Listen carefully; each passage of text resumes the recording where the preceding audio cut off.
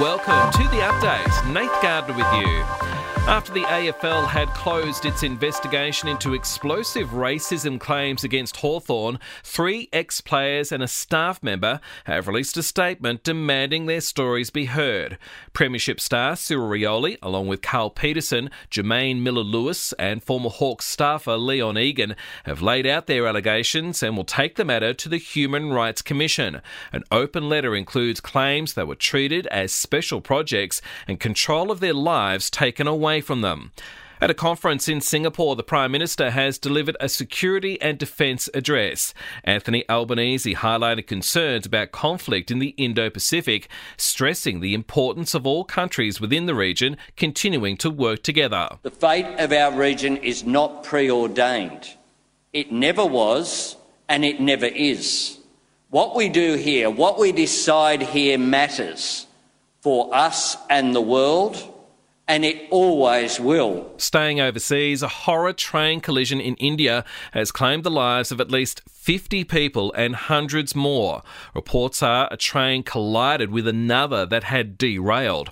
Back home, the Australian War Memorial has decided to leave Ben Roberts-Smith's artefacts on display.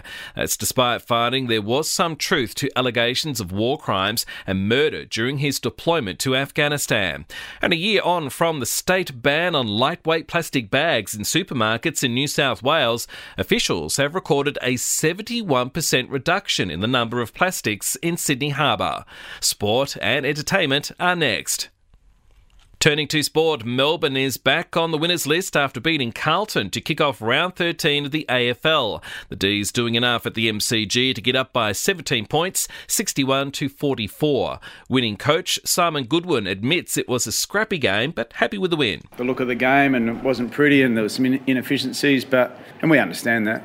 But from our perspective, it was a fairly dominant performance. We had 40 front half turnovers, defended incredibly well all night. While the Raiders have held off the Tigers in the NRL, the West Tigers staging a late surge after a scoreless first half to fall short by just 1 point, 20-19. Winning coach Ricky Stewart says they were lucky to get up. Their attack sparked up and they got some momentum, and they should have won the game, mate. When you get 8 ruck infringements to 0 in a game of football, that opposition should have won the game. And at the French Open, no Aussies left in the singles draw. It's after Thanasi Kokkinakis went down to Russian Karen Khachanov 3-1.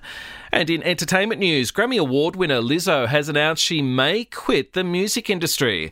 It's over relentless body shaming after a series of vicious comments made about her on social media. The singer tweeting, "I hate it here," in a series of Twitter posts before locking her account. And Sky presenter Erin Molan has broken down during a live broadcast after interviewing the woman who was selected for her late father's Senate seat. And we'll see you tomorrow for another episode of The Update.